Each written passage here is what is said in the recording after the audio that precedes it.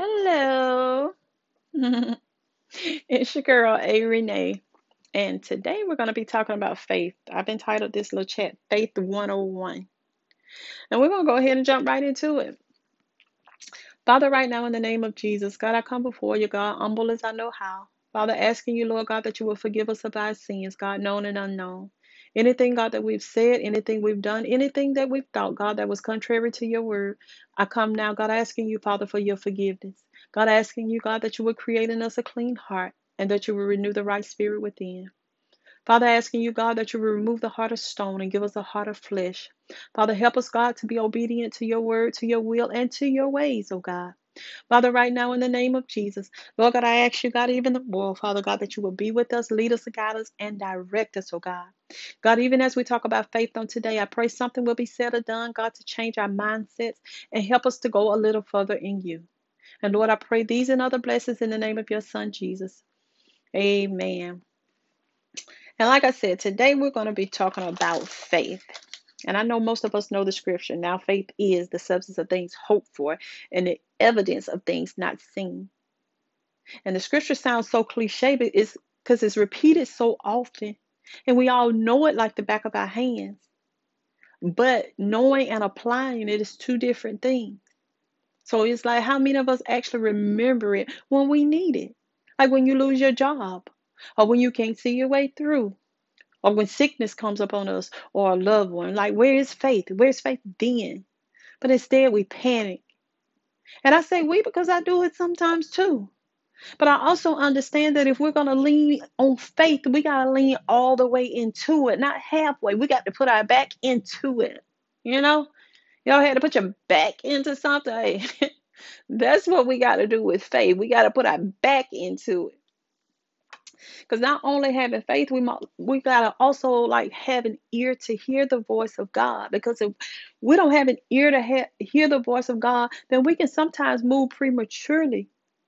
You know, like say for instance, if God's saying, do this, but we're thinking, oh well, maybe I need to do this. We got to know what it is that God is saying, so we can operate efficiently in the faith that God is telling us to operate in.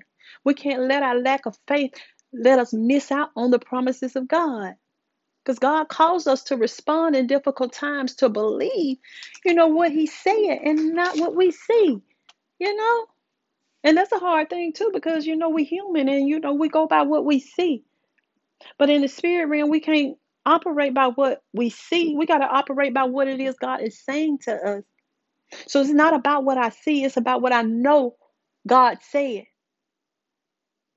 No, I can't see what God is saying, but I believe it. So, we have to operate in a different atmosphere. I know one day I was riding down the road and I was leaving a little photography gig. And as I was going down the road, I was reflecting back on, like I didn't have friends or whatever. And I realized that, I was a loner.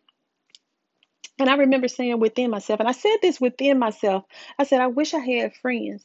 And at that moment, tears began to roll down my face. I began to cry like profusely, like just crying because I didn't have friends. And suddenly it seemed like God started speaking. And when He started speaking, it's like it was coming so fast that I had to pull to the side of the road to jot everything down that I was hearing. I always keep a tablet and a piece of paper, a notebook, anything with me because I'm a writer. I like write all the time. So I pulled to the side of the road and I started jotting down what I was hearing. And what I heard was, did I call you and somebody else? Were you born with someone? When I call you, did I call somebody with you? When you were born, did you have a partner? Okay. So, well, that should let you know that you're going to have to go on this walk alone. You're great. I've equipped you with everything that you need to be great. So tell me, what more do you want? You want me to do it for you? I mean, what is it that you want? And at that time, I was just thinking and listening to what it is God was saying, and I was thinking, He done all that He had to do. He came, He sent His Son to die for the remission of our sins.